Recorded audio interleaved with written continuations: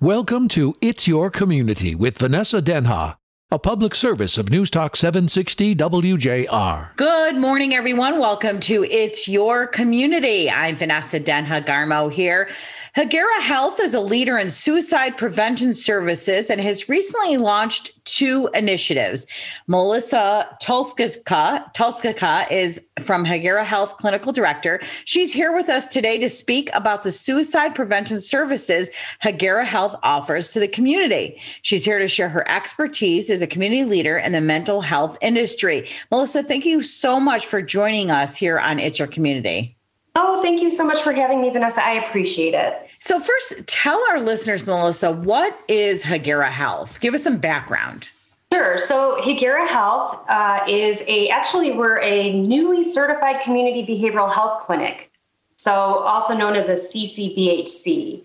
And really, a certified community behavioral health clinic is a unique status that allows us the opportunity to provide kind of integrated behavioral health services to individuals in our community, infants through older adults, and a wide range of services for mental health, substance use disorder, and primary care.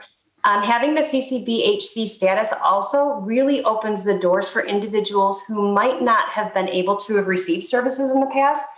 So people who are underinsured or uninsured can now receive services from one of our 30 programs.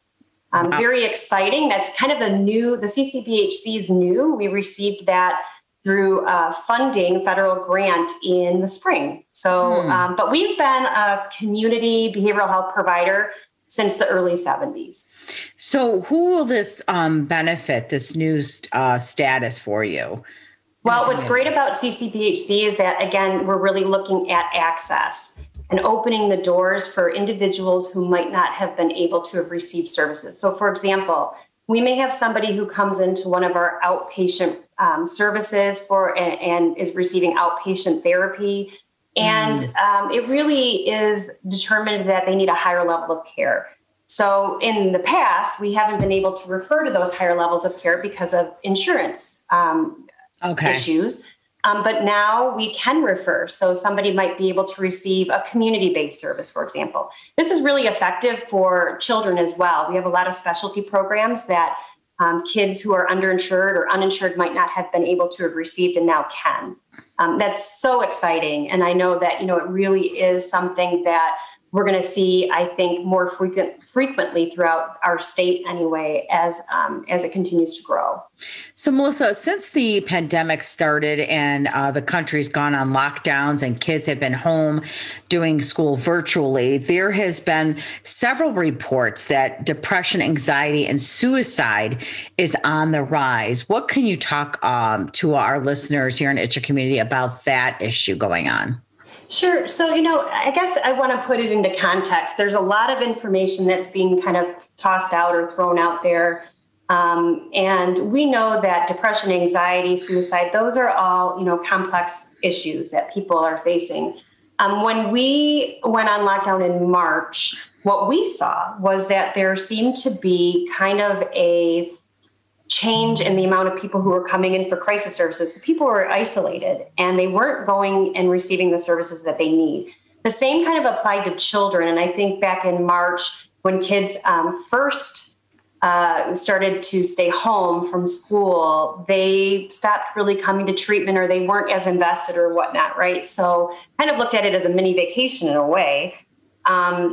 But what we saw was that our adult services kind of flourished. We had a lot of individuals who were coming in for treatment through our remote services that perhaps weren't consistent with the treatment before because of transportation issues or, other factors that prohibited them from coming in consistently. So, I think that it's just COVID-19 really kind of the issues with depression and anxiety and suicide were there before COVID-19. I think COVID-19 kind of helped bring a lot to the surface that had maybe always been there.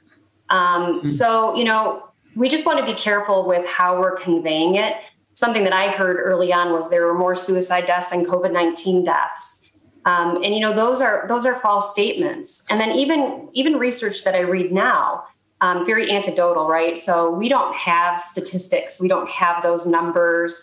So what you see is kind of like people writing articles that say some people are impacted by it, or some people are having an increase in depression. So we just need to be careful and mindful of how we're communicating that, for sure. Okay. Great point, Melissa, but there's got to be some kind of concern and alarm when people are isolated and on lockdown that would exacerbate anybody with already existing depression or anxiety. Oh, absolutely. Yes. And we do see that for sure. What we want to just, think about is how we can get out and help individuals, what kind of information we can provide, what education can we give the community. Having, access to services is really important, and to kind of reduce that fear that if you're in crisis, you do need to come in and get help. And we do remote services, but we also can see people face to face if it is required. I mean, our 24-hour locations are open. Our crisis services are all open, seeing people face to face. So, but I don't know that people know that necessarily, especially early on.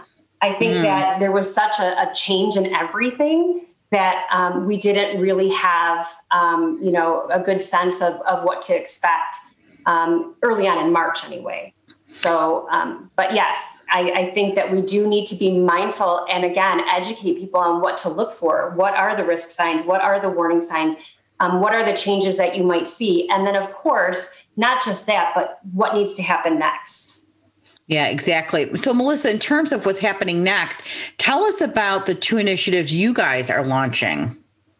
Sure. So I guess to give it context, about 3 years ago, we really kind of started focusing on suicide prevention, really made more of a commitment to it. We implemented the zero suicide model, and the zero suicide model is the belief that suicide deaths for individuals under the care of behavioral health is preventable. So I've been in the business for 21 years now, and I've lost 2 loved ones to suicide. And for the longest time, that was really what we heard, that when somebody dies by way of suicide, kind of that what did you expect mentality. And we wanted to change that culture. We really were committed to doing that. So the zero suicide implementation and the zero suicide model, it's a 7-step model that really focuses on how to make that culture change, that suicide's inevitable to preventable.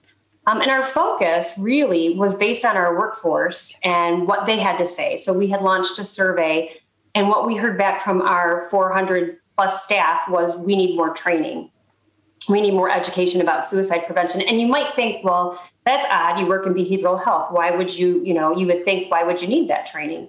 But there really is no standardization across the board when it comes to suicide prevention. I think it's gotten better over the last several years, but there wasn't historically. And certainly clinicians aren't required to have suicide prevention training, which is odd. Again, kind of a head scratcher. Like we require it of teachers, for example, but we don't require it of the people that are supposed to be trained to help somebody who may be suicidal. So our focus was on training, and we trained all of our staff in a model called Question, Persuade, Refer, which is a 3-step evidence-based practice really designed to help individuals recognize the warning and risk signs of suicide, and then ask the question that many people avoid, which is, are you suicidal? Are you thinking about taking your life? That's a very scary question for people. And so we really wanted to make sure that the people that we're educating felt comfortable doing that. From there, participants learn ways to persuade individuals to receiving help. And then, of course, giving people referrals and how to make, that referral into treatment. And then our clinical staff were trained in QPR as well. But then we really focused on safety planning, risk screening and assessment, counseling on access to lethal means, collaborative assessment management of suicidality, which is another evidence-based practice. So we really wanted to make sure that our clinical staff could treat somebody who is in suicidal crisis, and not only treat them, but actually feel confident and capable of treating them. So that was really kind of a shift for us. And then when we were doing all of our trainings for our staff, replied, "This is great. And I feel good, but you should really start training the community, because there are a lot of people out there that don't know, have these skills or don't know what to do. And, it really was kind of a light bulb moment, because to us, in behavioral health, we know we can't do this alone. We need community partners. We need to educate people in the community on how to reach out to those services and what we need to do to get people help. So we started to launch our community education really with QPR, and we've trained over 600 people so far in the community. That includes police, fire, so first responders. Right now, we're training the Wayne Westland School District staff, which is really exciting. We trained Madonna University staff, Northville High School staff is next month. So really getting the word out. And then I just recently became a QPR master trainer. So now we're going to be able to train the trainer and have community members to become trainers. Yeah, it's really exciting. And it really is amazing how this took off. So this is really obviously a need. But what we're hearing back is I wouldn't have known how to do this, or this wouldn't have made me feel comfortable. And now I feel better about doing it. So really exciting.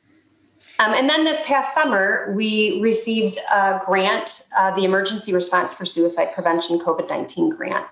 And that's through the Substance Abuse Mental Health Service Administration, another federal grant.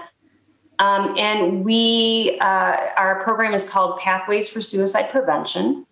And it was focused on 3 areas, the clinical, the training element, and then we have an outreach element as well.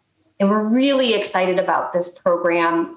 It really focuses on addressing gaps in service delivery. That's kind of the clinical aspect. So we really work with higher levels of care. So it could be inpatient, it could be residential substance use disorder treatment, and making sure that an individual who may be suicidal or had an attempt is having that engagement before they leave that level of care. And then we're following them out into outpatient services. So, there's a 300 times greater risk after an inpatient stay in a hospital. And that only diminishes to about 200 times greater by 30 days. So if, an individual doesn't show up for their outpatient appointment, that's a sign that maybe something's going on and that we need to do more. So our team will go out and meet the individual where they're at. We start our evidence-based practices right away. So safety planning, counseling on access to lethal means, collaborative assessment, management of suicidality. And our focus is really on the drivers of suicide. So we're looking at what is causing those feelings and ensure that needs are being met, as someone engages into outpatient treatment. Part of the grant too focuses on domestic violence and sexual assault. We really wanted to focus on making sure that our staff were trained in domestic violence. So we partnered with First Step, which is a domestic violence organization in Wayne County. They have provided us with some excellent training on domestic violence and sexual assault. And we also incorporated a domestic violence assessment into our process now. So it just really, we know that 94% of women who are raped experience symptoms of post-traumatic stress, and then 33% of women who are raped contemplate suicide. So, there's a lot of trauma involved. And so we want to make sure that we are, educating our staff in that process. So that's sort of the clinical piece. And then we're doing a lot of educational trainings. Our QPR training, obviously, as I mentioned, our Train the Trainer. But we also have some campaigns that are going on right now. One is #DearSurvivor, which allows loss survivors to send recorded messages to us. And then we create a visual using that individual's voice and words about how loss impacted them and how to look for hope, what other people might be able to do when faced with that loss. So it's very profound. And the individuals, you can feel their grief of their loss, but also that there is hope for individuals who are, survivors. And then we also have a Pathways for Suicide Prevention Wellness Talk. And that's starting in February 9th is our first it's an educational series. And our first topic is suicide and domestic violence. So each month we're going to be offering a free talk. It's going to be on Facebook Live. And we're really, really excited about that. And then the third component is our outreach. And that is just the more people we reach, the more lives we can save. So we are reaching out everywhere, pretty much in the state, letting people know of this service, our clinical services, our training campaigns, everything. So, getting the word out about what we're doing can really save lives. And we're really hopeful about that. Along with that, we are going to be having a conference in October that will be really focused on suicide prevention and domestic violence. And then we'll be providing QPR trainings as well, so people can become QPR gatekeepers in the process. So that is really, the bulk of our programming. Wow, you have a lot going on. Melissa Tulsgood is who we're talking to this morning from Hagera Health. There's so much you've got going on. And I want to just ask a few questions regarding the many things that you just addressed. In terms of the training, train the trainer and then training people, can you, like Wayne Westland Schools, can you explain to us what that training entails? Sure. So the QPR Gatekeeper training is about a 60 to 90 minute training, and it's free to the community now because that was part of our CCBHC grant as well, is making sure that we train the community in it. And it really, again, focuses on kind of the risks and warning signs of suicide, what to look for, and then kind of does a deep dive in how to ask somebody if they're suicidal or in suicidal crisis. What to look for. So, there are direct clues, verbal direct clues. So people might say, I'm suicidal, or I don't want to live anymore. But then there are those indirect clues. And so we kind of focus on those indirect verbal clues and kind of making sure that we know how to ask people more about that. So somebody might say, I'm not going to be around for much longer, or don't worry about me, it's not going to matter soon. And, sometimes I think when there are those indirect clues, people tend to shy away from those because they don't want to ask the question. It's not really in their face and like, oh, they probably don't mean it. So really kind of training individuals on how to, kind of work through that and work through the feelings of insecurity about asking the question. And then kind of what to do if somebody does say they're suicidal. With a heavy focus on empathy, right? Because I know growing up back in my day, it was kind of like, oh, you'll be fine, get over it. And we're really not wanting to talk like that anymore. We want to really focus on empathy and being with the person in the moment and providing them the time that they need and making sure that we're checking in with them after. I think oftentimes, when there is a physical health condition that someone has, let's say someone has a heart attack and they're in the hospital, everybody kind of bends over backwards for that person. I'll cut the grass for you. I'll go grocery shopping. I'll take care of your kids. But when there's a mental health crisis, not so much. People tend to shy away from it. And so we're really focusing on that caring connection and making sure that people feel comfortable in reaching back out after there's a crisis. So that's the first training, the QPR Gatekeeper. The Train the Trainer is for individuals who want to train others in question, persuade, refer. That is an 8-hour long training. So it's more intense and really focuses on suicide prevention education, kind of going over those statistics, the facts, the figures surrounding suicide, and then does a deep dive into how to do that QPR training. And of course, both of those trainings, the QPR Gatekeeper and QPR Train the Trainer, there's role-playing exercises. There's a lot of conversation and discussion throughout and how people feel about it. So those are the differences between the two. How important is it for, you're talking about training Wayne Westland Schools and police and fire and other units. How important is it for us to identify some signs, and what are some of those?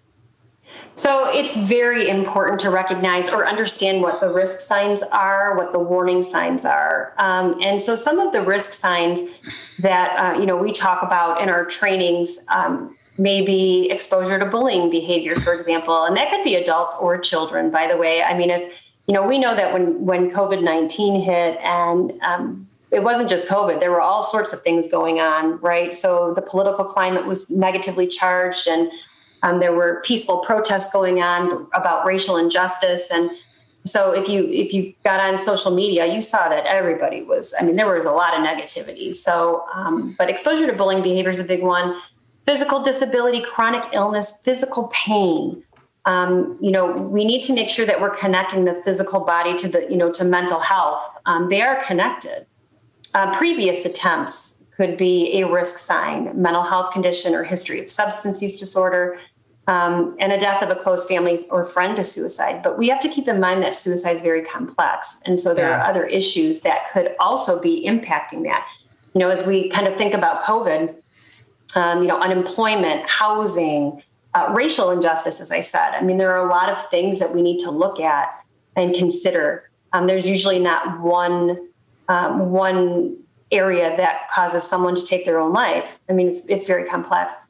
And then to know those warning signs. So those could be changes in sleep and eating patterns, irrational explosive behavior, talking about dying. Again, as I mentioned, those verbal clues could be direct or indirect verbal clues, giving away prized possessions. So anything that would make someone kind of take pause, like why would they say that or why would they give that away, really requires maybe more discussion. And those are just some of the warning signs. And then there are, those warning signs that are right in your face, which are I'm talking about death and I am using a substance and I'm looking for a way to die, or, major risk, taking risks all of a sudden that they weren't taking. So those are some of the warning signs.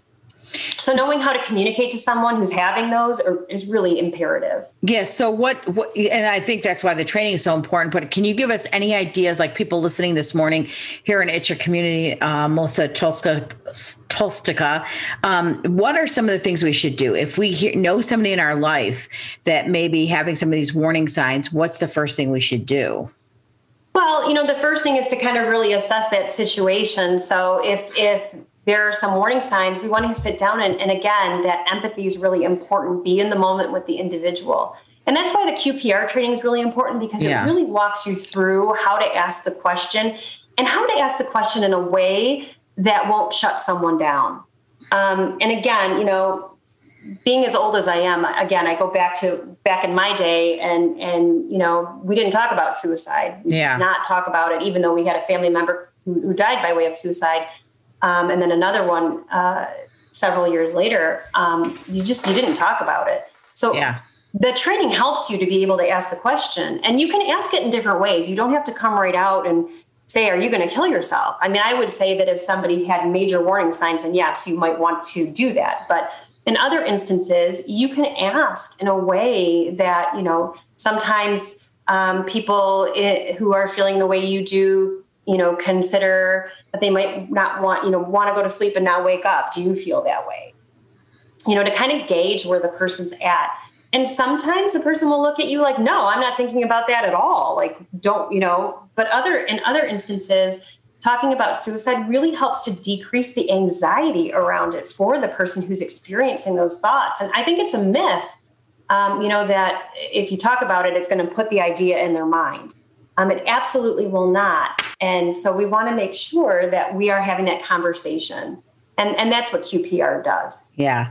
We know, Melissa, in some cultures and ethnicities and families, it's truly taboo to talk about depression, anxiety, and suicide. It's like a big no-no. So it makes it even more of a struggle for those people in those situations. How do we find out more about Hagera Health and the work that you're doing with suicide prevention, and people that want to reach out to you and maybe get help from you or collaborate with you? What do they need to do? Well, you can start by going to our website, www.hagerahealth.org.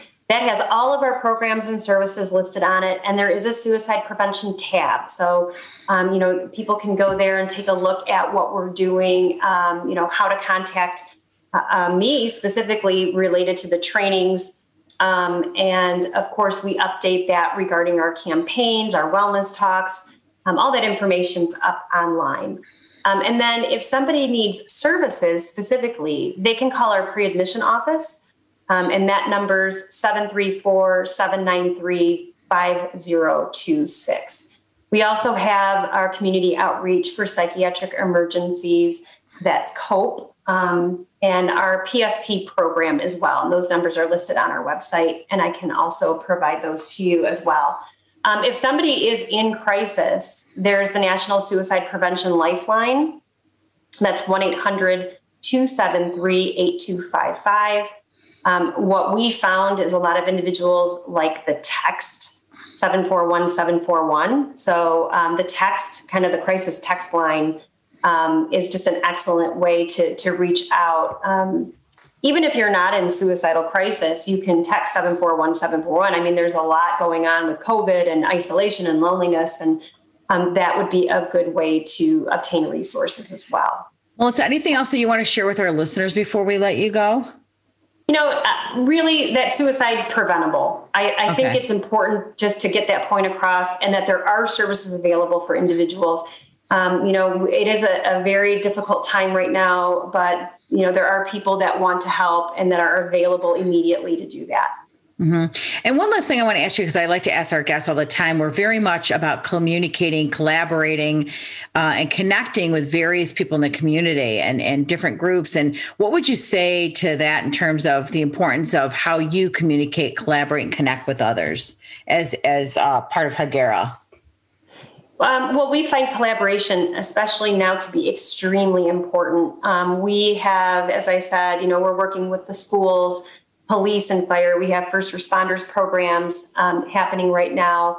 We have substance abuse services as well. And we know that there are major issues going on right now, especially with the opioid epidemic and increase there. So, it really is. It's a matter of connection and just doing the reach out. We can't be siloed anymore.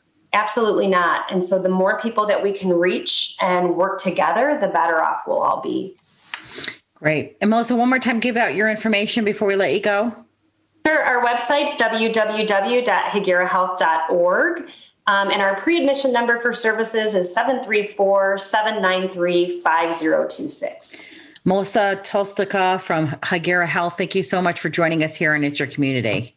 Oh, thank you so much. Any questions or comments, show topics you might want me to get to, Vanessa Denha, you do that very easily by emailing me at info@epiphanyccc.com, info@epiphanyccc.com.